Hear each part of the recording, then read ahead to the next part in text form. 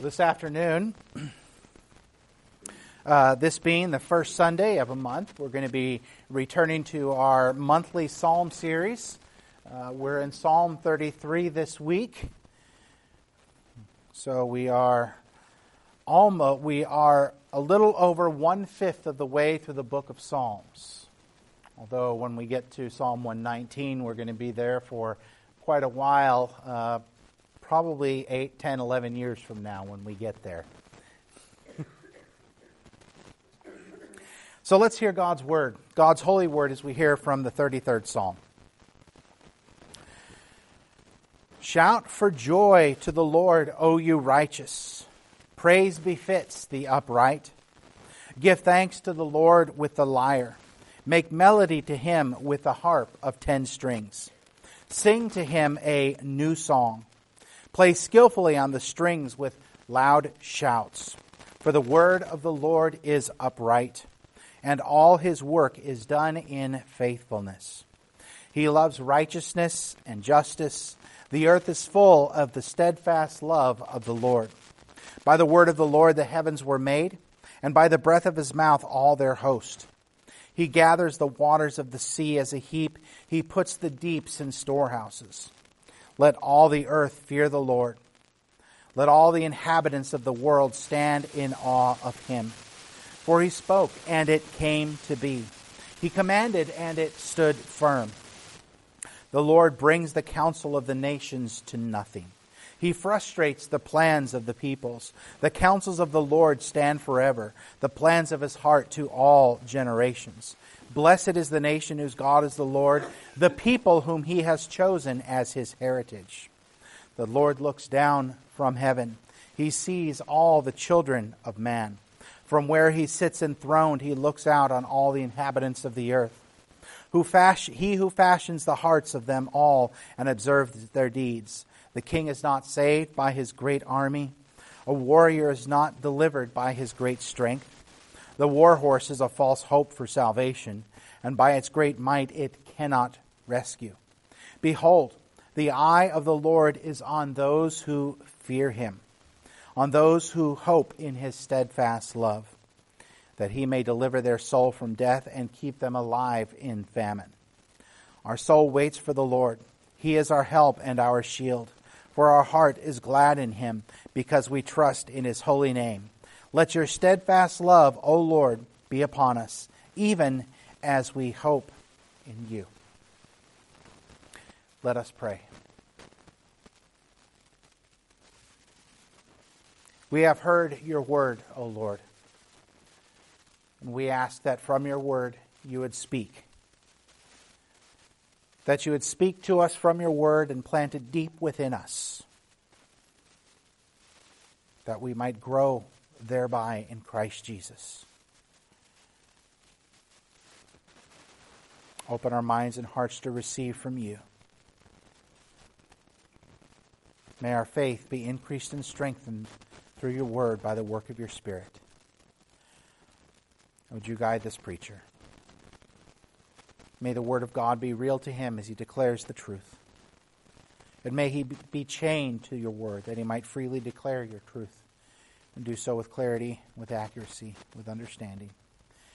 And these things we pray in Jesus' name. Amen. Last time we were in a psalm was actually the book of December. In January we did something slightly different for our first Sunday. Well, we were in Psalm 32 last time we were in the Psalms. And we looked at the blessedness of being forgiven and all the benefits that come from being forgiven and the great praise that is to be offered to God on account of being forgiven. It opened up with a statement of blessed is the one whose transgression is forgiven, whose sin is covered. And it closed with this, be glad in the Lord and rejoice, O righteous, and shout for joy, all you upright in heart. That out of forgiveness, out of being made right with God, we are then, because of what Christ has done for us, those who are righteous. And thus we are called upon to be glad in the Lord, to rejoice, to shout for joy, all who are upright in heart. That which we have done in being created in Christ Jesus, being made new creations.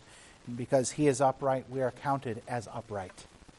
And we are being made more and more upright in heart in tiny little amounts compared to what we will be when Jesus returns.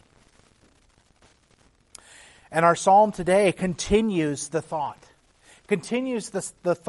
of rejoicing in the Lord and praising Him and exalting Him. Immediately takes on the same language. Psalm 32 ended with, "And shout for joy, all you upright in heart."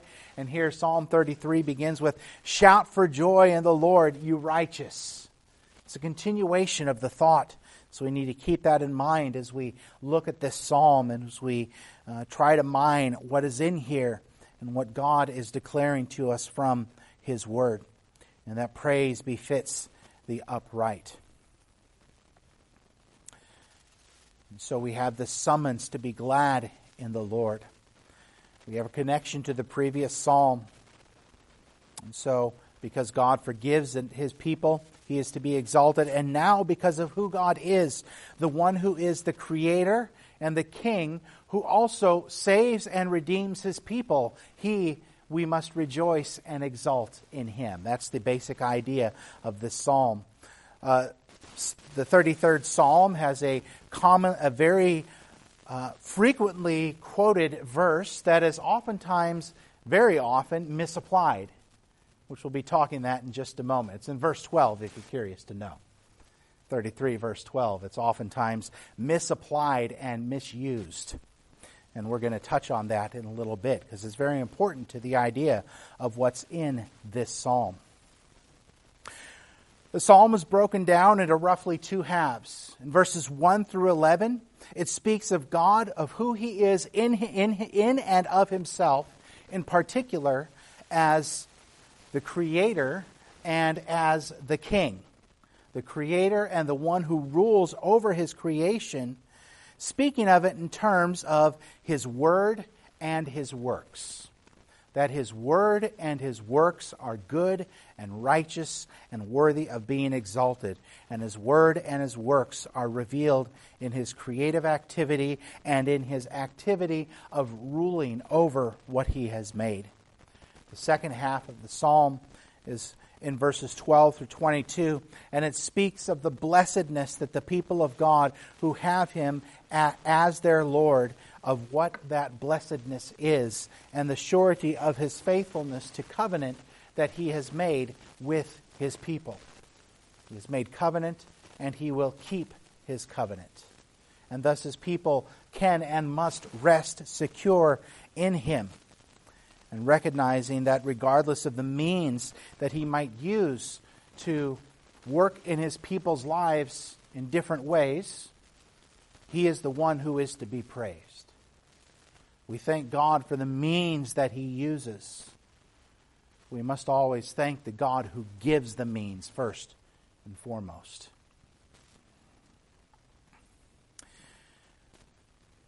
And so we're going to be looking at it from those two main ideas, and of course there's different parts of each half. But let's dive right in. Starting in verses 1, we see in verses 1 through 3 the first basic division, and we have the continuing call to offer joyous praise and thanksgiving to God. We just read from verse 1, but listen to what it continues. Give thanks to the Lord with the lyre. Make melody to Him with the harp of 10 strings. Sing to Him a new song. Play skillfully on the strings with loud shouts. And in the Mosaic covenant, the religious life, there was a whole category of priests who were instrumentalists. Those priests were the ones who were called upon to play the lyre, to play the 10 strings, and for all the people to engage in loud shouts. But in spite of whatever difficulty the nation of Israel might have been facing, whatever struggle might be before them, this was the basic idea for them to operate in. Shout for joy to the Lord, O you righteous. Praise befits the upright. Listen to that. What is fitting? Or another way to say it, it is fitting for the upright to praise the Lord. That's another way of saying that. It is, or as my grandma would say, it's fitting. for the upright to praise the Lord. It's fitting. It's something that is appropriate, something that can and should and is a right thing to do. Of course, one might say, I'm not particularly righteous, so why should I have offers? Why should I accept this offer to praise the Lord? And I know my own heart, and I can hardly say that I'm upright. Why should I say it's fitting for me to praise? Well, we looked at the last psalm, is that the uprightness is being counted upright as in Him, and being righteous in Him, knowing that there is a day when we will finally be fully upright and fully righteous. And thus we praise and exalt and glorify Him. And from that we are told, sing a new song, play skillfully on the strings with loud shouts. Verse 3 has been used ad infinitum in what was really big in the 80s and 90s, what was called the worship wars. I don't like that term because it makes worship just about the music. As you know, this is actually an act of worship that we're doing right now. But the worship wars of whether or not we should just use, whether there should be new songs or old songs or blended songs, all those type of things. And one particular side would always quote Psalm 33 verse 3, saying there always needs to be a new song that's being written. So we need to leave the old behind and just do the new. I don't know that that's what this psalm is saying at all. What is the new song we're speaking of? It's singing songs of what God has done for us and is doing for us. To remember He's still at work. It's also looking forward to the new covenant that's coming in Christ Jesus. The new song that's coming in Him. It's not a matter of forgetting and leaving behind or out with the old and in with the new. And there's plenty of great new songs that are being written. I had a conversation with somebody this week, talked about that. And there's plenty that I like hearing on the radio. And then I think about saying if a congregation tried to sing this, it might be a disaster. But there's plenty of great songs that are being written today. But they all communicate in old truth. It's not about communicating new truth. It's about communicating the old truth. It's not about newness chronologically, but about newness in terms of God's present working. He's always at work. And that can be communicated in a song that's 1,500 years old or a song that was written in this last year. It's the idea, it's also continued praise, continued singing to the Lord. We can't rely and say, well, I did this yesterday or last year. It's not something we continue. Continuous doing of the people of the Lord, of God, to sing His praises. So we see the opening exhortation, the opening call, shout for joy. Why? Because praise befits the righteous, the upright, to give thanks to the Lord for His many good things that He's done for us. And we have in verse 4 a very important word, for. Not the number 4, but the word for. For the word of the Lord is upright, and all His work is done in faithfulness. He loves righteousness and justice. The earth is full of the steadfast love of the Lord. By the word of the Lord the heavens were made, and by the breath of His mouth all their hosts. He gathers the waters of the sea as a heap. He puts the deeps in storehouses. So what do we see here? We see there's a reason given, because the word of the Lord is upright. What God has spoken is true. It's built into His name. We sang from a versified version of Psalm 33 as our opening song today. And it actually used the name Yahweh. The idea that what God says is true and can be trusted is built into that name, and we've learned this before, but it's the I am and the I am from the I am that I am. When God said that to Moses at the burning bush, you take and just mush all that together and you get Yahweh. And you get Yahweh. And what does that communicate? He is who He is. All that God is always all that He is.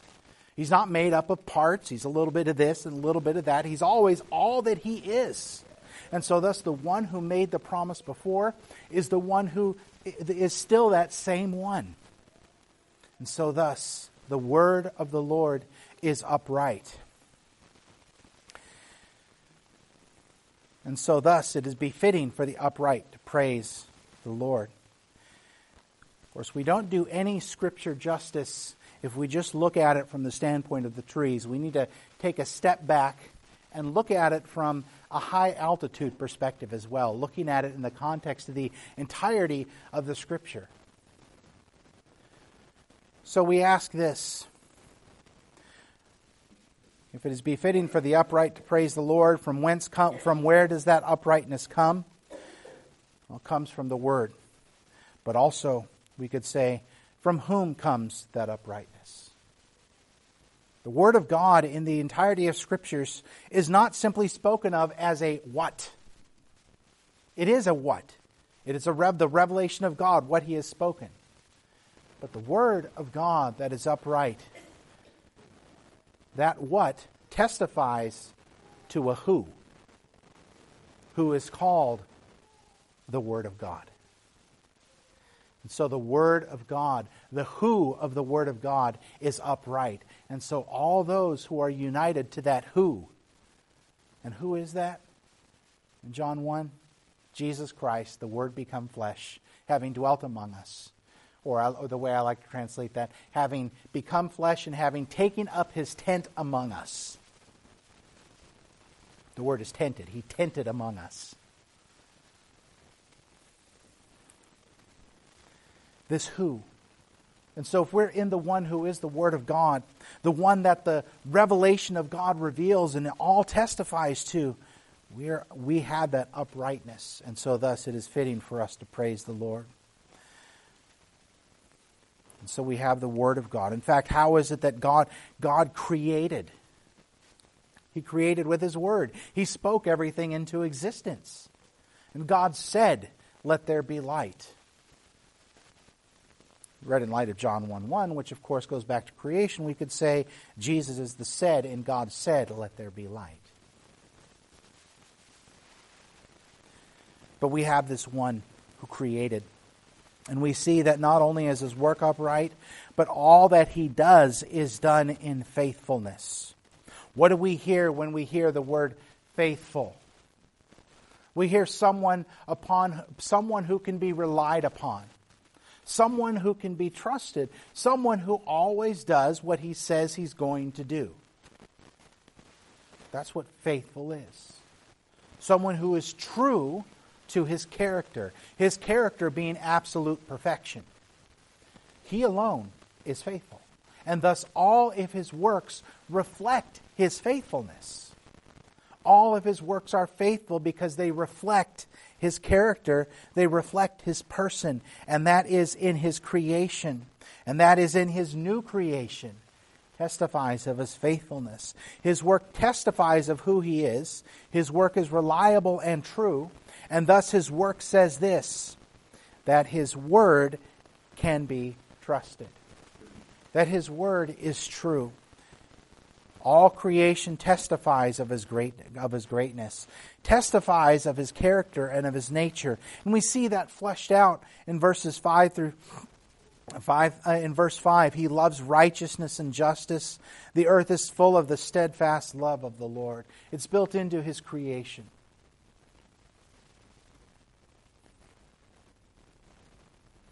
He loves righteousness and justice. If it is right and true and just, He loves it. And He always acts in accordance with that character and always works in accordance with that character. And the creation itself testifies to His faithful, steadfast love, to His righteousness, to His justice. We hear that in Psalms. Verses 6 and 7, we see the working out of that character. By the word of the Lord, the heavens were made. By the breath of His mouth, all their host. He gathers the waters of the sea as a heap. He puts the deep in storehouses. Not only did God make, He continues to guide and to rule over His creation. He is not the God of deism. A God of deism is a false God. Deism says this, yeah, there's a God. We don't necessarily know who that God is or what that God is. Maybe an energy force, but there was this uncaused cause, so to speak, who got everything started, and now he just watches things and lets it go. There's a song from the 80s and 90s that I grew up with that we would always be sung at events that were intended to tug at our heartstrings. A song by Bette Midler called From a Distance. From a distance, God is watching, but in that song, that's all he's doing. He's just watching. He's not acting. God is always acting in his creation. Always active and always at work. It's not that God got things started and now he leaves everything up to us. No, but he is actively working in what he created to bring about his purposes and to bring about his ends. There is nothing that happens in history, nothing that happens in creation in which we cannot say God's hand is there. God's hand is involved. Even in the difficulties, even in the calamities, even in the struggles, God's hand is there. And for the one who knows God, that should be of great comfort. That should be of great comfort. He's in absolute control of all that is going on. He gathers the waters of the sea as a heap. He puts the deeps in storehouses. Think about waters of the sea. During this time of year, we get to look out upon the waters of, depending on which part of the island we're on, the Puget Sound or the Strait of San Juan de Fuca or the Saratoga Passage. Look out on those waters, and during this time of year, we get to see lots of fun, exciting things with lots of wind and the waters rocking. And in the last month, we had the rare occurrence of some king tides, where because of everything aligning just right at the time of a spring tide, the waters went so far up they crossed the roads up in Anacortes. That was a new thing for me. When we think of water, we think of it as something that we can't control. We think of it as something that is uncontainable. But what does it say here? He gathers the waters of the sea as a heap. He takes that which is uncontrollable and brings order to it. There's nothing that is outside of order. Nothing outside of order for him, because he created and he is ruling.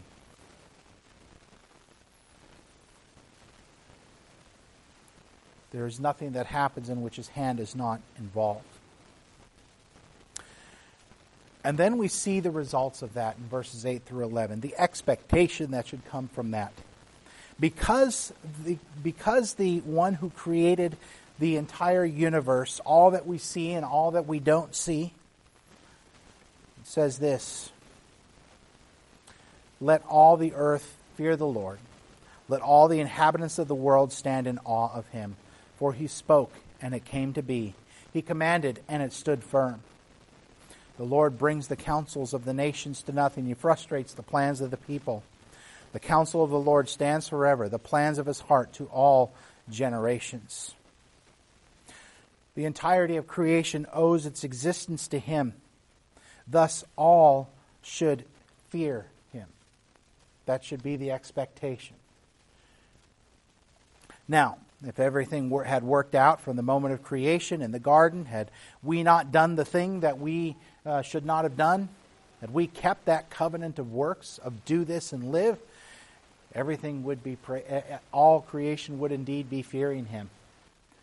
Now, creation is faulted and faltered because the vice regent that God appointed over creation fell and sinned and brought rebellion and sin into creation. That vice regent being us in the garden, in Adam, when he rebelled. But yet, let all the earth fear the Lord. Let all the inhabitants of the world stand in awe of him. When we understand God aright, that should be the response that we see. That we, first of all, should look at all that he has done and that all that he is doing.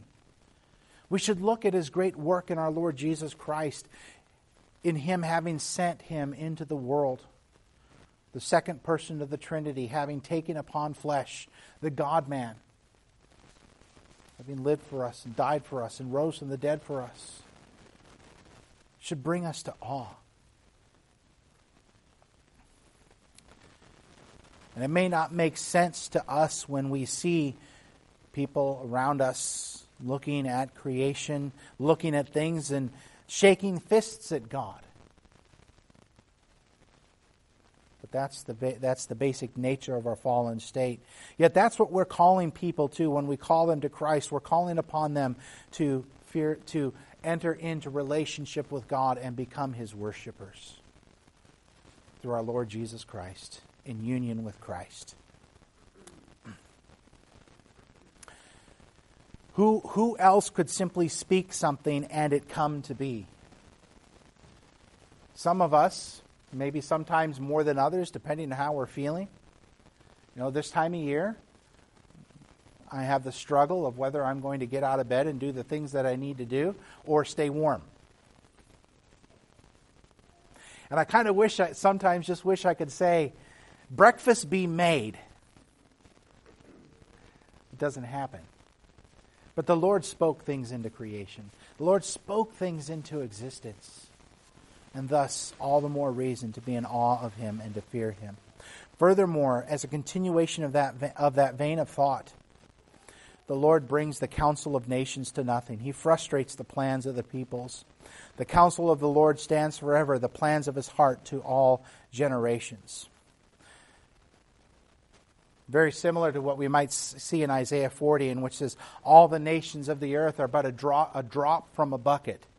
And by the way, that includes the country in which we live. Sometimes that's hard to hear. But this country is also a drop from a bucket in light of who God is. And He is even active in the plans and the working of men, and is active to bring about His purposes. He's ruling over all things by what we call His providence and in His sovereignty. His providential care is simply working in creation and working in history to bring about His ends. There's nothing that happens that is outside of His providence. Nothing. Because He is sovereign. He's the sovereign ruler, and He can do anything that He wishes to do. All that He wishes to do is righteous and just and true to His character. But He can do all that He wishes to do. And that includes His work in history and what happens in history. Which from a further standpoint, He's working out all things for His glory. And He's working out everything for the good of His people, that we might be more conformed to the image of His Son. From Romans 8. So the Lord is ruling over all things in His providence and His sovereignty. And so we've established now in the first half of this psalm that God is the Creator and He is the King. He's the Creator who is still active in His creation. He's the Creator who's intervened in His creation, which we saw in the last psalm, to send one by whom we could be forgiven, by whom we could be counted righteous and be upright. And thus we praise Him and acknowledging He's still at work. Which now brings us to the second half, and it opens up with a statement with regards to the blessedness of those whose God is the Lord. And this is the verse I mentioned earlier that is oftentimes misapplied. Blessed is the nation whose God is the Lord. Now, oftentimes we'll see this on bumper stickers. We'll see this on T-shirts. And typically usually has a picture of an American flag or an eagle or something along those lines. And that could be applied that way if we stopped there. If we stopped right there, blessed is the nation whose God is the Lord. But if we keep reading, he defines what that means. What does he mean here? He says, the people whom he has chosen for his heritage. In the immediate historical context of this psalm, in its context of the Mosaic covenant, in the period of God's history, in creation and His redemption. It's applying specifically to Israel in its historical life setting, the people whom He has chosen. It was Israel who was in a unique covenant with Yahweh, beyond the general, what we call the Noahic covenant that all other peoples are under. But that covenant, the Mosaic covenant, as we've been learning in the book of Hebrews, and the covenant of circumcision, have served their purposes and are no longer in force. Save, of course, the abiding moral law of God which preceded and transcended all the covenants, as that is natural law that reflects God's nature. The moral law being the Ten Commandments, what we call the Ten Commandments, and all their various different nuances. We often want to apply verse 12, and Americans are not the first in the history of countries to apply to their own country. The British did it as well, others in history. But we often want to apply this to a specific, what we would call geopolitical entity, a country. We've seen it on T-shirts, posters, bumper stickers. But there's a specific definer of this, as we mentioned, the people whom God has chosen for Himself. Do we see anywhere in Scripture where there is a nation state, including our own, that we can call the people whom God has chosen for Himself? If we claim that for the USA, for the United Kingdom, for Australia, for Taiwan, insert your country here, we'd better have scriptural warrants. If not, we are putting words into God's mouth. What some folks referred to in the past as manifest destiny is only true if it is found in Scripture. And I don't find it.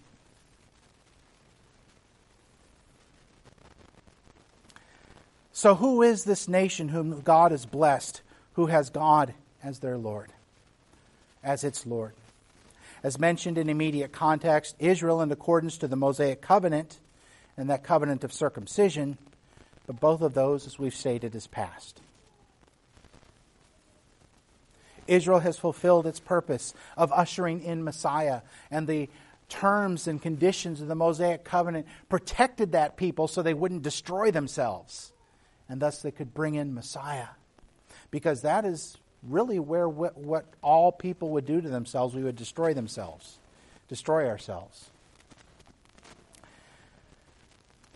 We look at 1 Peter chapter 2, verse 9. And we see some language that actually sounds similar to what's in this psalm, particularly in verse 10. But 1 Peter chapter 2,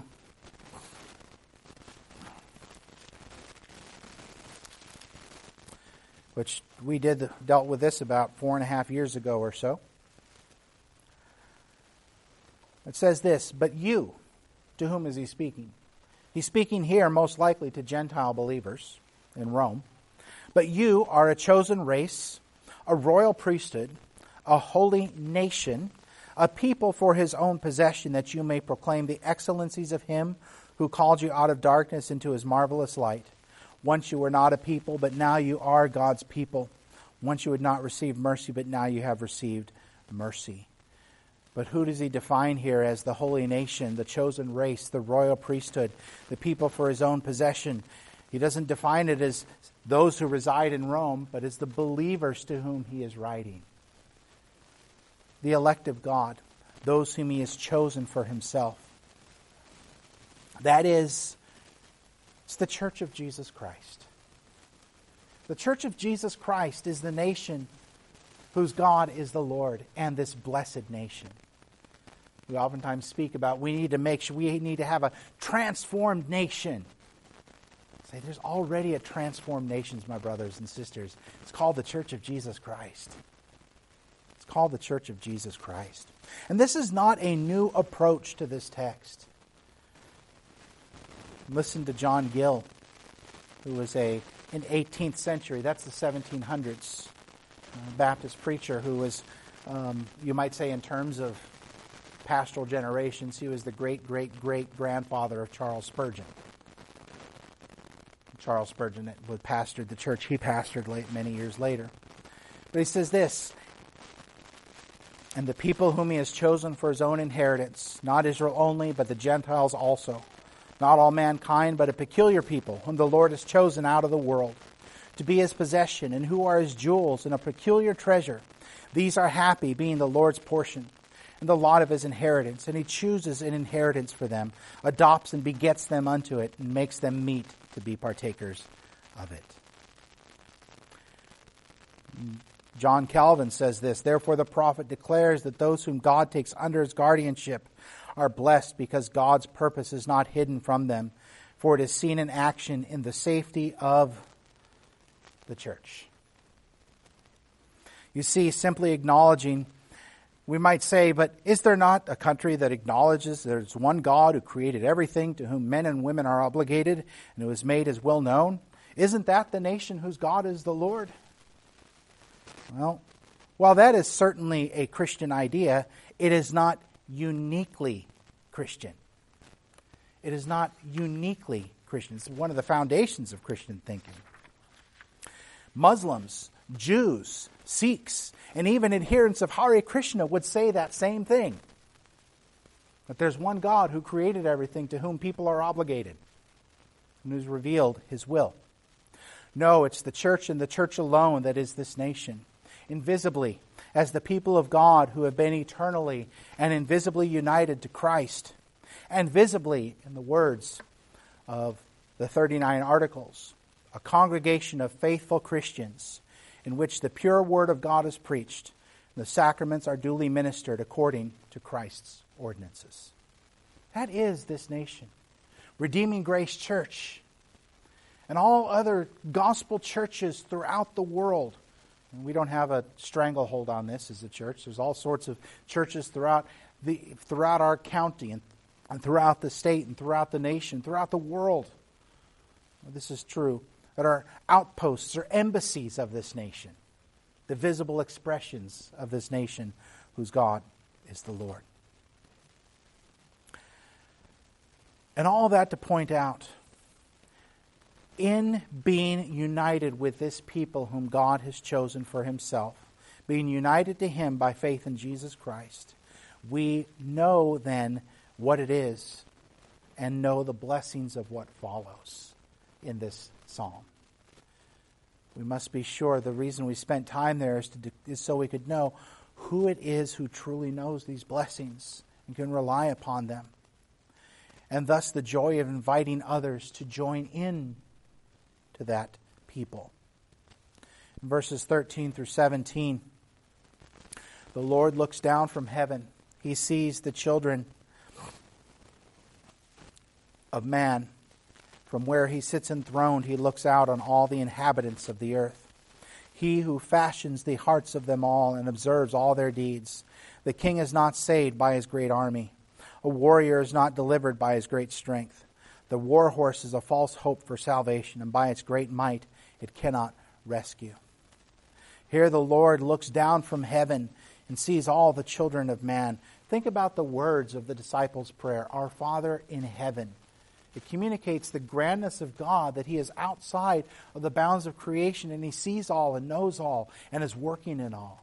And thus applying the nature of God as ruler over all creation and specific blessing to his people, he sees all the children of man and he looks out over all the inhabitants of the earth. He's working in all these things, and there's nothing that is outside of his knowledge. As we stated earlier, and he states again, he's directing the deeds of all people as he has fashioned their hearts and observes their deeds. And it is from that we see the mighty power of the Creator and King to save and redeem his people. How is it that in the immediate context here, in its historical context in the life of Israel, that the king would have been saved? The Davidic ruler, or David himself. He says, not by the army, even if there's an army involved. Not by strength, even if there's some strength involved. and not by human devices and implements like war horses, even though those might be involved. God is the one to whom credit is to be given. As an example of God using means, we sometimes try to make dichotomies and say, well, I'm not going to go to the doctor, I'm just going to trust God. We can go to the doctor and thank God that He used that doctor's knowledge to bring some relief to us in our medical distress. He used the means. Or other things, going to a financial advisor as an example. But it is not that particular person that is to give the ultimate thanks and praise, but rather it is God. And indeed, God did many times. We think of David after he'd been anointed king, but before it became reality, in which he conquered Goliath. It was the Lord's fight, and he did it in the Lord's way, trusting the Lord, not taking upon himself armor that didn't fit. And when we read that account, we're oftentimes tempted to put ourselves in David's shoes, say, yeah, I'm David, I'm going to beat Goliath. And maybe sometimes we do, whether it be our sin or something like that.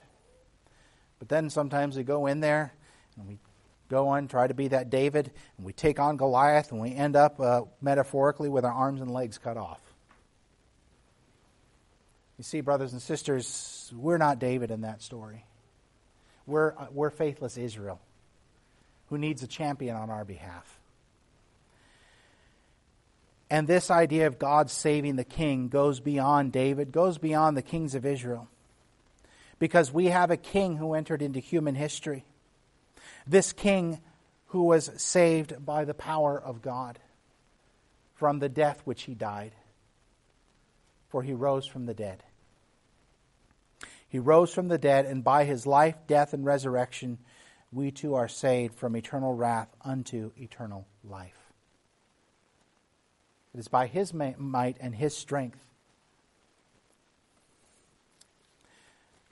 One of the reasons, there's a prayer in Ephesians 1 that is one of my favorite prayers that I pray for when I go to the Lord in prayer. I pray for myself and I pray for others. Starting Ephesians chapter 1, verse 15. For this reason, because I have heard of your faith in the Lord Jesus and your love toward all the saints, I do not cease to give thanks for you, remembering you in my prayers.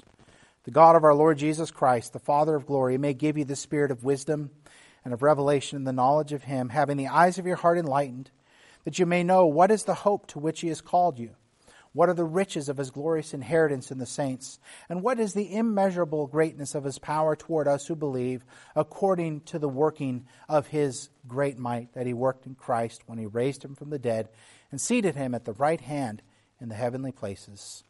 And then you can keep reading there, 21 through following. But that our eyes might be open to the greatness of the work that he's doing in us and for us. And recognize from whence does come our life.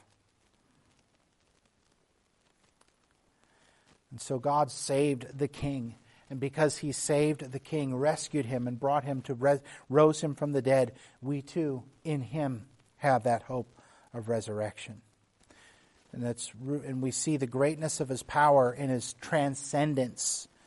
But in verses 18 and 19 now, we see that in being that nation over whom God is Lord and being blessed, that people whom God has chosen for himself, we now see the blessed nearness of that God who goes over all things, and he redeems and saves. The eyes of the Lord is on those who fear him. And he defines that as this: those who hope in his steadfast love. That's how the psalm is defining what it is to fear him, to hope in his steadfast love, to expect, to look to it, to hold on to it. His steadfast love. His covenant love. He has a unique love for those whom He has called to Himself. It's a covenant, faithful love. And He keeps His word. And we might say, and look around us, or look in our own circumstances, and I've done it. And I'm sure you've done it as well. I don't know that your love is really true for me. Because of severe difficulty. If we're honest, and we should be honest, we've all been there. I've been there. So how do we know that His love can be trusted? Romans 5:8 tells us this: God's love is demonstrated in this: while we were still sinners, Christ died for us. That's how we know His love. And so in waiting for His love, and trusting in His love, that's one of the means by which we fear Him. And in verses 20 through 22, we have the closing words, and it ends where it begins, with words of praise, words of exaltation, words of joy. Our soul waits for the Lord. He is our help and our shield, for our hearts are glad in Him, because we trust in His holy name. Let your steadfast love, O Lord, be upon us, even as we hope in You. So what is the posture of being in Him? It is waiting, trusting, looking, resting.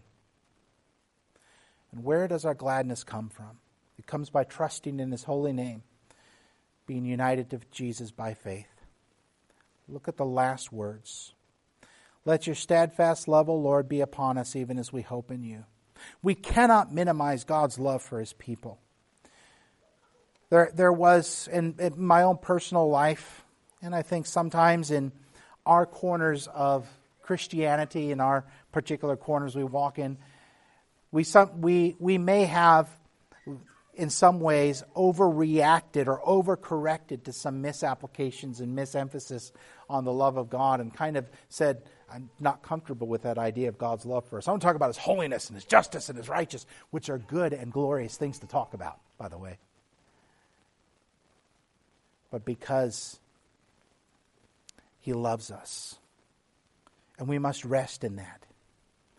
So how do we know that the steadfast love of God is upon the nation whom God is the Lord? Upon those whom He has chosen for Himself? This: Jesus Christ. He died for us. And we have life in Him and forgiveness. So we wait on Him. We trust Him. We look to Him. We live from resting in Him, not in order to rest in Him, but from resting in Him. And from that we can live in Him. So brothers and sisters, in closing, we have every reason to shout for joy to the Lord, because He is our Creator. He is our King. But He is not just the Creator and King. He is our Creator in His new creation. He is our King who loves us, cares for us, and redeems us. And so let us shout for joy His gladness. Let us shout for joy His truth to one another, and His truth to those who are yet to join this community of people known as the people whom God has chosen for Himself, that blessed nation. Let us pray. Father, You are wonderful and glorious, and it is amazing that You would call us to rejoice in You and to shout for joy. So help us today, Lord, that we might recognize the great things You have done for us, that we might sing for joy to You, even when it's really hard so to do. And we pray these things, our Lord, in Jesus' name. Amen.